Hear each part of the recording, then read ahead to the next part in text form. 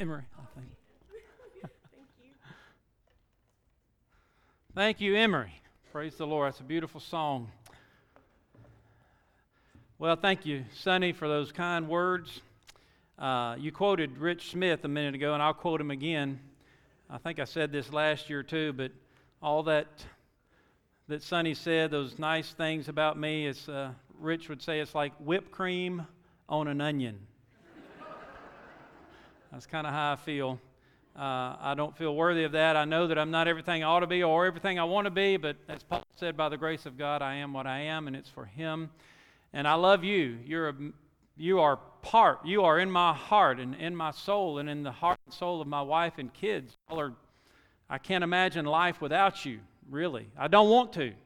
And we're going to be together forever, one day in heaven with Jesus. And I am grateful for that pastor search committee and their persistence, because I wasn't looking. I even told them no the first time, but they kept going, and it was God's will. And I'm grateful to be here, and just grateful for a church family that loves us, and y'all have helped us raise our kids. And Sonny, I'd forgotten about that story about the lizards. I still do that, by the way. If you'd like to see that trick sometime, just find me a couple of lizards. I've even taught my children how to do it. But we have a good time. A lot of memories here. Just some wonderful, wonderful memories. And I would agree with Sonny. I do feel still like this is the honeymoon 18 years later. I mean, it's just like I've got every pastor's dream job, every pastor's dream church right here. And pastors covet, I think, what God's given me, and such wonderful, loving, gracious people to work with and to serve and to pastor. So thank you. So I just want to thank you for all that you do for me and my family. Well, if you will open your Bibles to John chapter 14 this morning.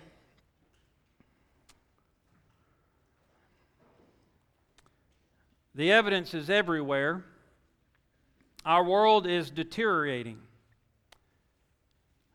This world, our country that has rejected God and His Son, Jesus Christ, is falling apart without Him. We see it everywhere. 2 weeks ago, we woke up Monday morning, or at least I did. You may have known about it before you went to bed, but I woke up Monday morning to hear about an enraged man who had walked into a Tennessee church parking lot and shot and killed a 39-year-old lady, then walks into the sanctuary and opens fire, wounding 7 others before killing himself.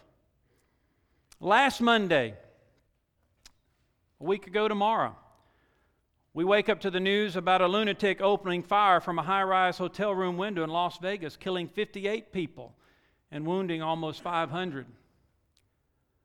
This past Wednesday, a gunman on County Line Road right outside the New Growth Baptist Church refused to surrender his weapon and was using it in a threatening way towards the officers before he was taken down. All 3 of these men are now dead, but not before causing much heartache and turmoil and reminding us of the deterioration of our society right here, even under our very noses. And I want to call you as God's people to, first of all, wake up and smell the coffee. Wake up and see what's going on around you. We can't just continue to do life as we've always done it. We have to do something different. You know, the definition of insanity is doing the same things over and over but expecting different results. Well, who's going to make the change? Who's going to start doing something different? You think the world's going to start doing something different? We can't count on them. It has to come back to the people of God. And this is the world we're living in. It's a world that's gone mad. A world Jesus told us was coming. As we read in Matthew 24, He tells us that all of these things are the beginning of sorrows. He talks about how many people are going to be offended and betray one another and hate one another. Paul warned us about this world to come too, echoing the sentiments of Christ. In 2 Timothy, Paul said there's Know this, that in the last days, perilous, troublesome times will come. And he lists a long list of things to look for. Men will be lovers of themselves, lovers of money, boasters, proud, blasphemers, disobedient to parents, unthankful, unholy, unloving, unforgiving, slanderers, no self-control, brutal, despisers of good, traitors, headstrong, haughty, lovers of pleasure rather than lovers of God, but yet they have a form of godliness, but they deny the power of it. Yet in all this, we come to John chapter 14, 15, and 16 in this private setting where Jesus is teaching His disciples, and He gave them some clear instructions about how to live in this kind of world. And He summed it up in the very last verse of this teaching time, in verse 33 of chapter 16, when He said,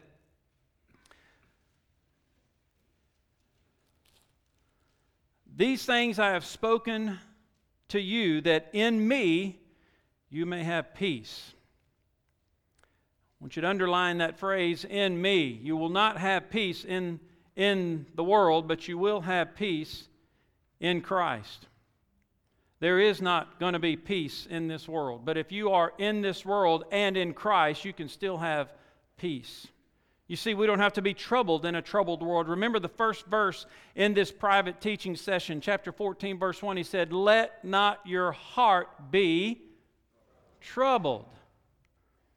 He said, in this world you will have trouble. But what? Cheer up. Put a smile on your face. Choose cheer over fear. Why? Because I have overcome the world. We've talked about that in the last several weeks. As to be an overcomer, we've got to remember some things for ourselves that Jesus has already overcome. That we live in a fallen world. We can't expect that this world's going to get better. Listen, you can't make the world a better place. You say, well, yes, I can. That's what everybody's telling me. No, it's going to hell in a handbasket. It's prophesied. You can make you and those people around you better in Christ. You can influence this culture. You can be the salt and the light. But this world is going to continue to spiral down because it is continuing to reject the one who created it and the one He sent to save it. Jesus. And as long as this world does that, it's going to hell. And the only thing you and I can do is be an overcomer, because He overcame, and try to lead other people to faith in Jesus Christ. That's the way we're going to make this world see the truth. So we live in a fallen world, and it's broken. This is a spiritual battle. It's not a physical battle. Listen, we can make the world a better place spiritually. Do you know that? We may not make it better physically, but we can make it better spiritually, because it's a spiritual battle. We need to remember that, as I read about in 2 Timothy just a moment ago, these are the last days. We need to remember we're strangers in this world, and we need to remember that Jesus Christ is returning for us. Basically, this isn't heaven. This isn't home for us. Now, God says you're in the world. He said, but don't be of the world. In other words, don't put all your marbles right here.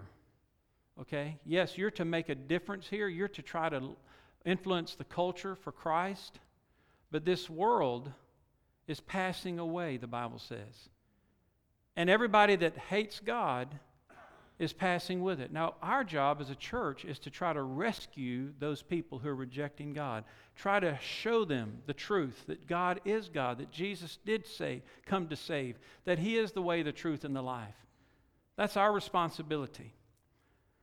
We need to resolve, as I shared last week, to choose cheer, 2 weeks ago, cheer over fear, not to be afraid. Listen, when you hear these reports, like I opened this message with, the shootings, church shootings, and that's not the first one, that's just the most recent one. It can cause us to be afraid. And I understand that. But listen, Jesus said, in this world you will have those kinds of things. He told us it was coming. They're going to hate you. They're going to persecute you. They're going to do all manner of evil against you for my name's sake. But he tells them, don't be troubled. Cheer up.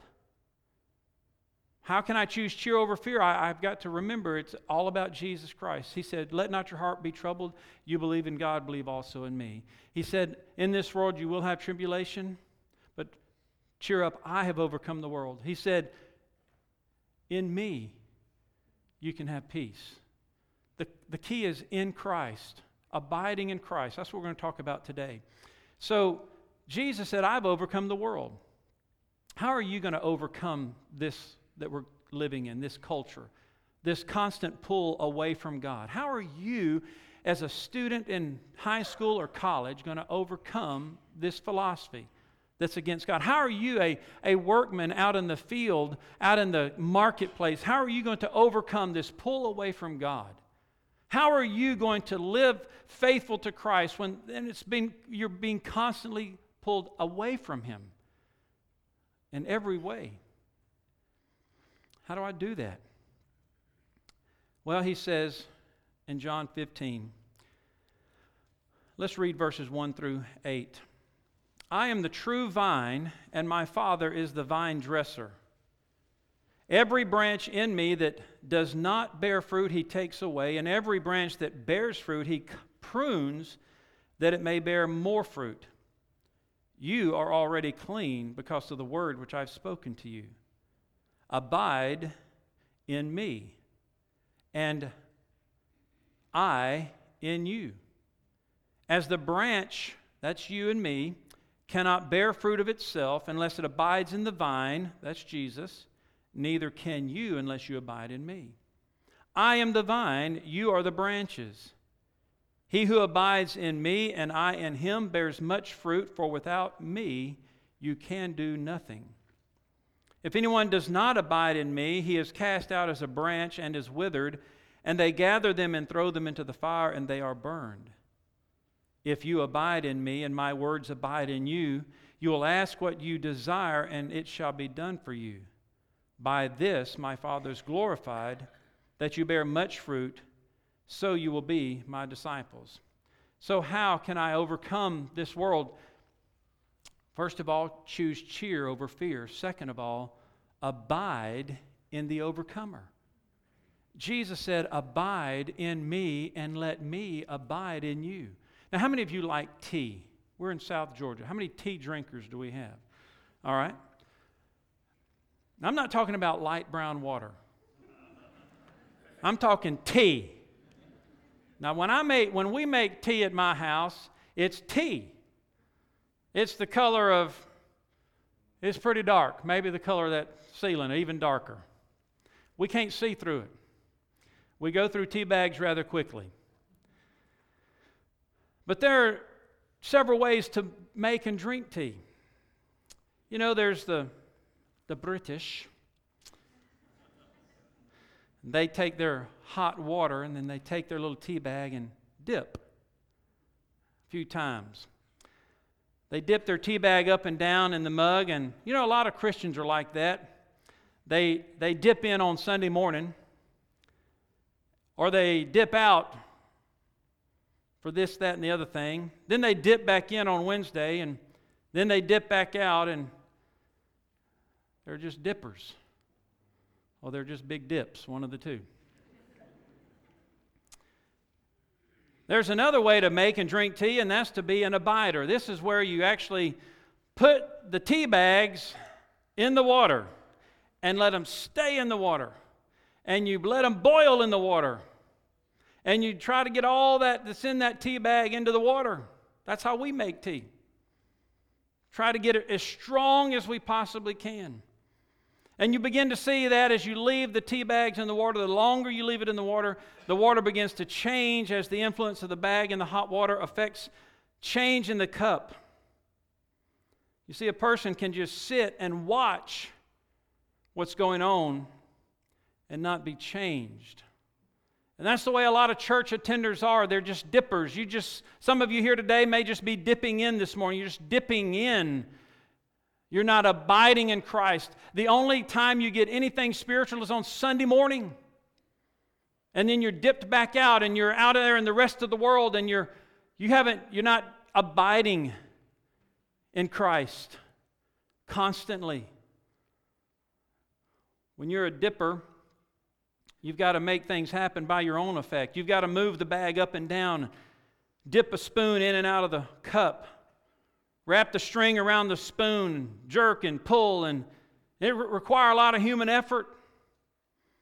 Or you can just drop the bag in the water and let it take its effect. There was once a gentleman who was meeting with another man, and they were both drinking tea, and the first gentleman tells of the encounter like this. He says, the guy I was having tea with was dipping and pulling away, but I just let my tea bag sit in my cup.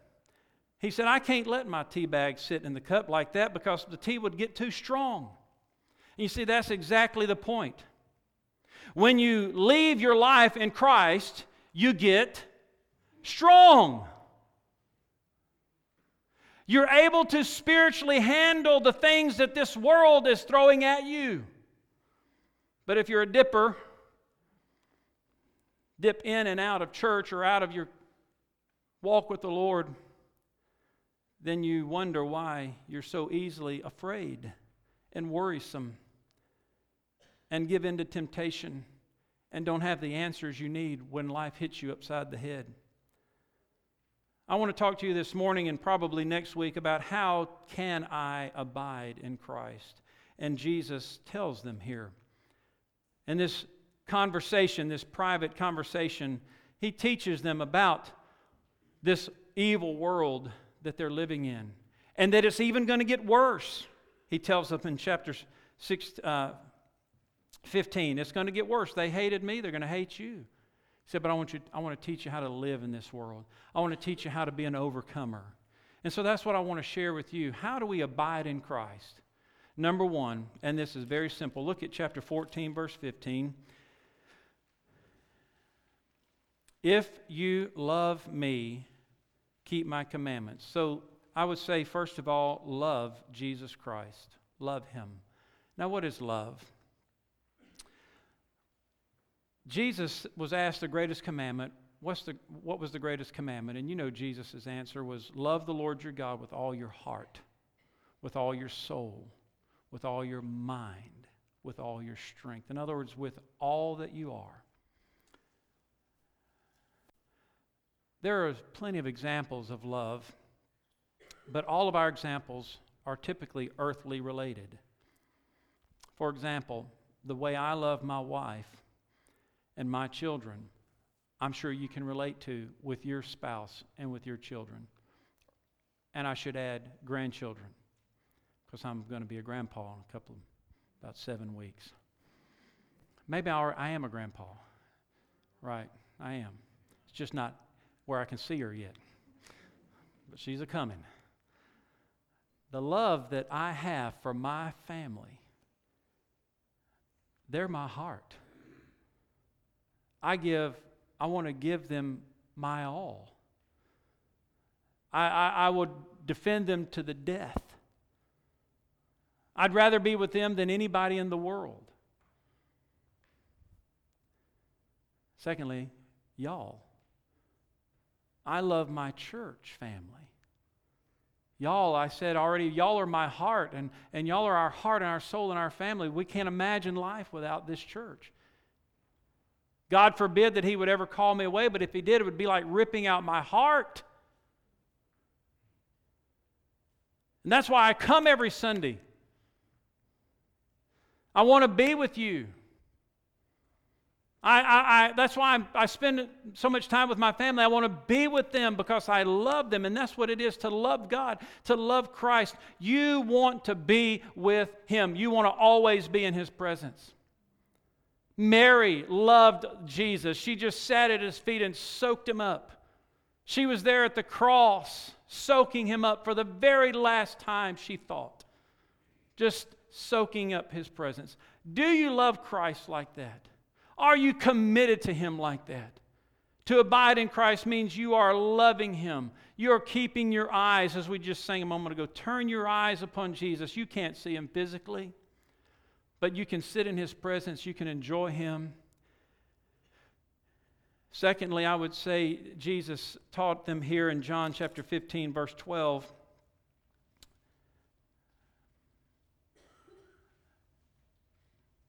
He said, "This is my commandment, that you love one another as I've loved you." Now remember, He said, "If you love me, you'll keep my commandments." And then He said, "If you are going to keep my commandments, you will" what? Love one another. So how do I abide in Christ? I love Him with all my heart. I enjoy His presence. I long to be with Him.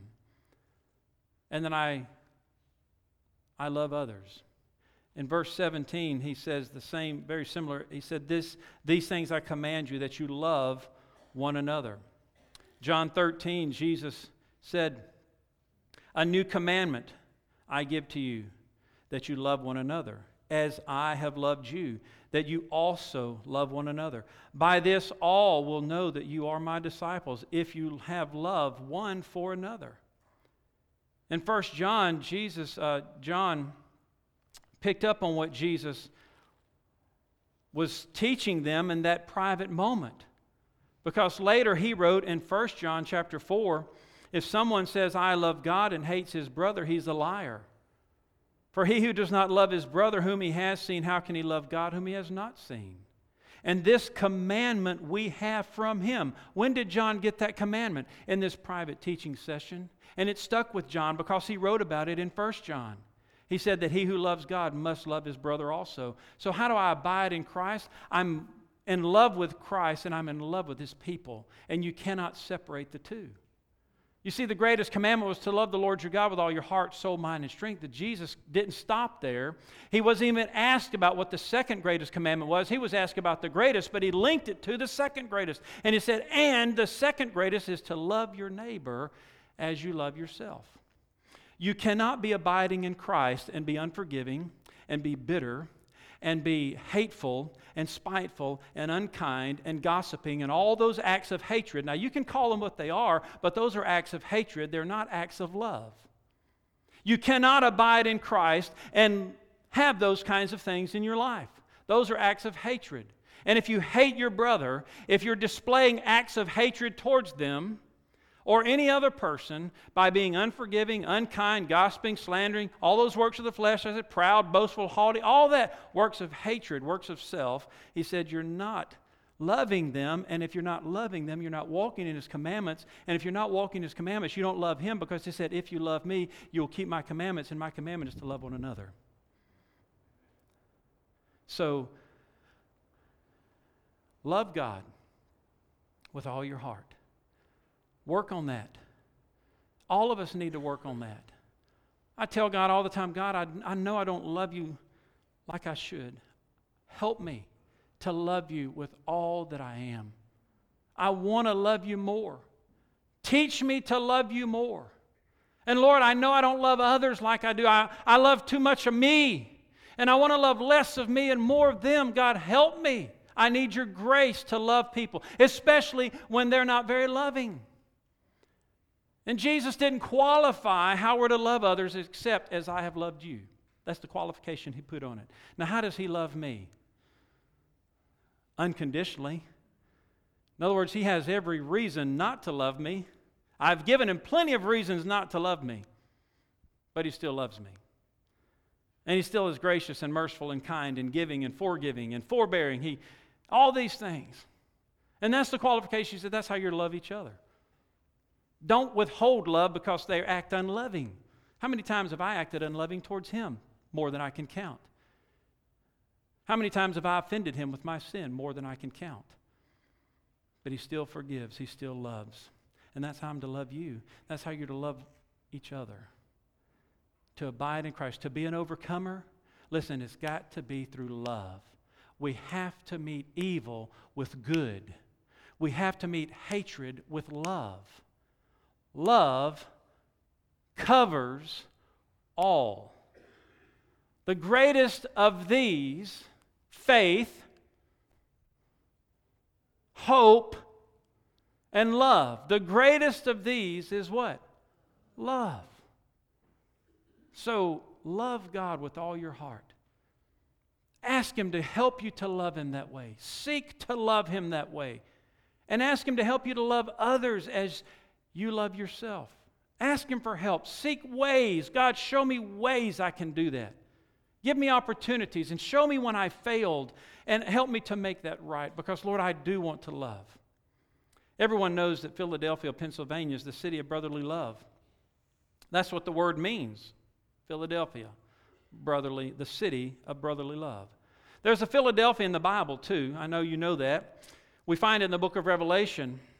It got its name from Attalus II, whose loyalty to his brother Eumenes II made him famous. So Attalus became famous for the way he loved his brother. Now his brother was king. And in those days, it was common for a brother to overthrow the king, who was his relative, either by sedition or murder. But Attalus had the opportunity to unseat his brother and to take his power. It was presented to him as if it were on a silver platter. And because he lived in an age when such things were commonly done, perhaps he might have been tempted. But Attalus remained firmly loyal to his brother and pledged his love and commitment to his brother the king.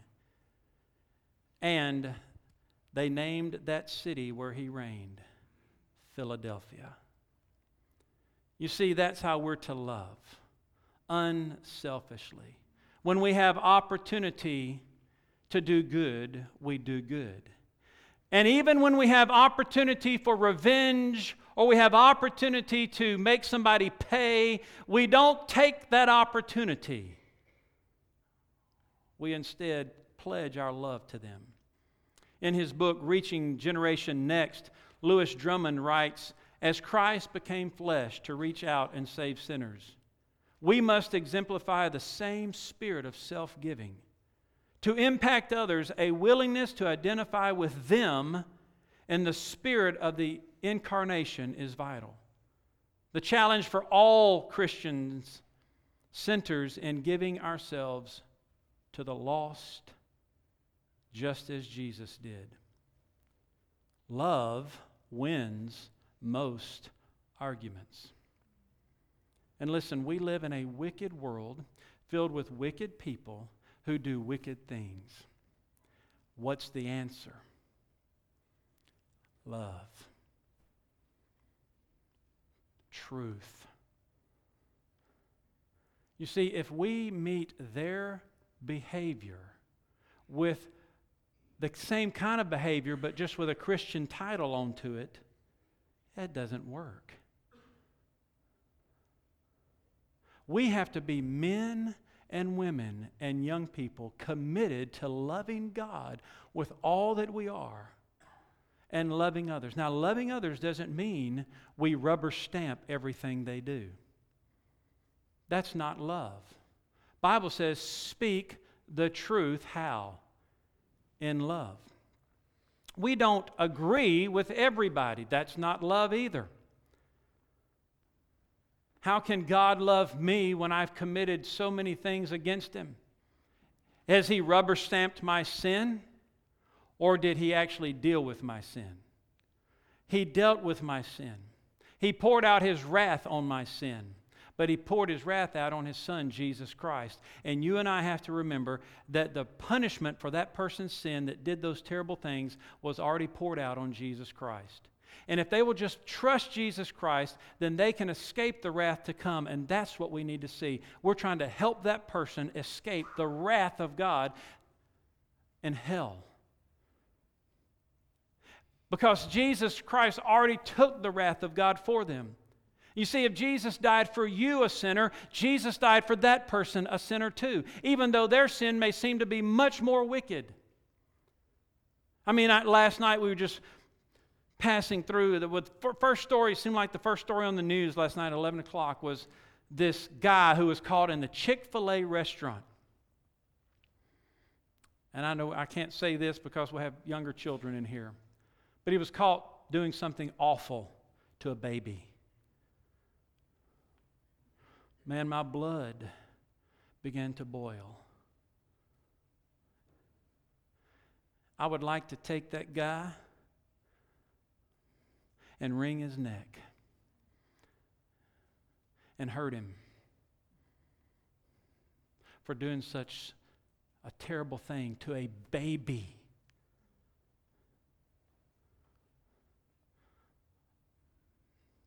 But I have to remember that that's what I deserve, because I've done the same thing to God with my sin. As that man's sin has offended me and that baby's family, my sin, oh no, I've never done anything like that guy did. That's easy to say. But what have I done that's offended a holy, righteous, perfect, spotless God? And instead of giving me what I deserved, He put it on His Son, Jesus, because He loved me. How could He love me after what I've done? How could He love that man that I'm telling you about after what he's done? How could I love him?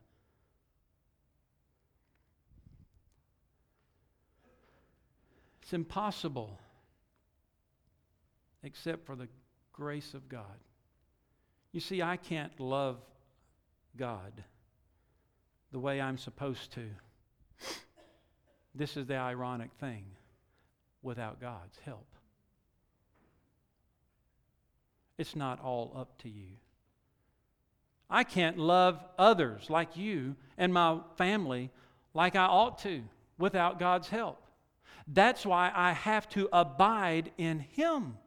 I've got to keep my relationship fresh with Him, because just as that tea bag left in the water turns that water into great tasting tea, so when I abide in Christ, He transforms my life.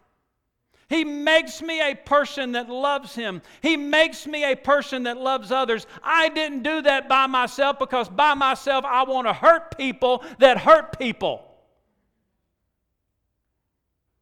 I want to treat people bad that treat me bad. That's what dippers do.